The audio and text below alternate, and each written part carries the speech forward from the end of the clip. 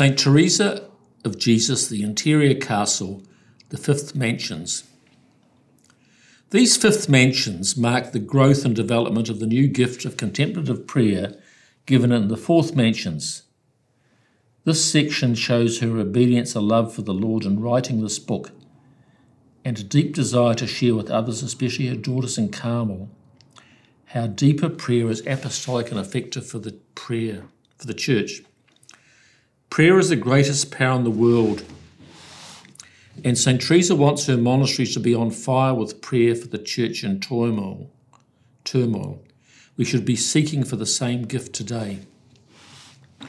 This new fire within us is not an abstract, self-centred enterprise. What others, even ourselves, think of us is irrelevant. What God thinks of us is primary. Rather, this deep prayer will set the world on fire with God's love. In her own life, she is busy founding Carmelite monasteries and helping many with the mark of the cross, enduring all sorts of opposition.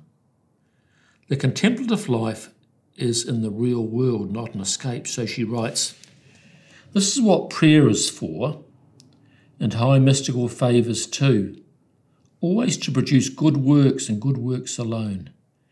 She always combines lofty idealism and practical sense. Contemplation is the inflowing of divine knowledge and love in our souls. It is a gift and beyond the natural. Here in these fifth mansions is called the prayer of union, a quieting of the soul and being taken up by God into his peace. The person is given the gift of deep interior prayer. Hence it cannot be described fully, but can be said to be like this or that. So St. Teresa writes, "No one can describe them. The understanding is not able to comprehend them." She asks for God's grace to describe them, and it was given by the Holy Spirit. Hence our reading of the Interior Castle in 2021. She describes this prayer as heaven on earth, a hidden treasure that we carry about within ourselves, a foretaste of divine joys. It brings with it a deep peace that nothing can disturb. It is the outcome of our Lord's own intervention. He will come into the centre of the soul without using a door, as he did when he came to his disciples and said, "Peace be with you." And we left the sepulchre without removing the stone. This prayer is like a seal on wax. The soul is sealed with his love. We can accept this seal. We can be quiet and consenting. In fact, she teaches that the real prayer is the one who seeks to do God's will. That is the real test and result of God working within us. She also uses her analogy of the silkworm and spends some time on this analogy. How can this ugly worm become a lovely butterfly? So in prayer we are becoming transformed like that of the worm. The darkness is a time of change. She also uses the image of the longing for the spiritual betrothal. The biblical book, the Song of Songs, has been a great source for describing God's love for us and our love for him. In the fifth mansions, there's no actual betrothal, but much preparation. Just as a courting couple spend much time together, so our heart is set on God and their true love. Amazing that God should set his heart on us, she writes.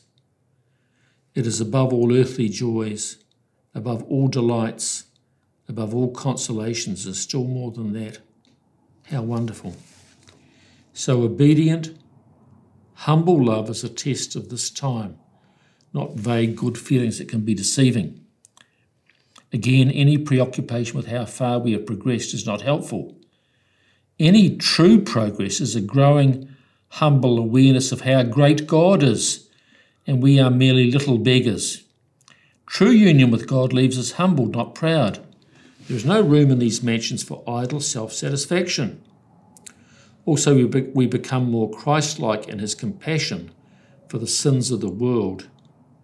There is no feeling of superiority over others, but a feeling of deep gratitude for God's goodness to us. The experiences of that of being caught up in God. We can notice that St. Teresa is very insistent that our lifestyle will be changed during this time. A light goes on inside the person. The free visit of God within us gives rise to greater patience, acceptance of the cross, a growing desire to reject the world and its attractions. We are changed and we know it is completely God's work. However, while we do little compared to God's work, it's important that we be generous and forgiving. She writes, He will have it all. In proportion to what you know you have been given will be your reward, be it great or small. So what must we do to grow in the fifth mansions? 1. First again, be humble, be grateful. St. Teresa, a doctor of the Church, writes, Great are the wiles of the devil, for he will turn hell upside down 1,000 times in order to make us imagine we possess a virtue which in reality we do not have. She is firmly based in the real world. 5. Dispose ourselves. We cannot earn fifth mansion contemplative prayer, but St. Teresa writes, Though in this work which our Lord himself does, we can do nothing, yet by our disposing ourselves we can contribute much to induce His Majesty to bestow this favour upon us. We dispose ourselves by casting aside all self-love and our own will.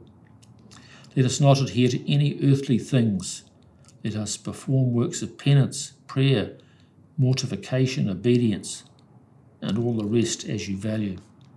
And thirdly, love for neighbour. Help the poor and little ones of this world. Forgive others who hurt you. Do not carry grudges.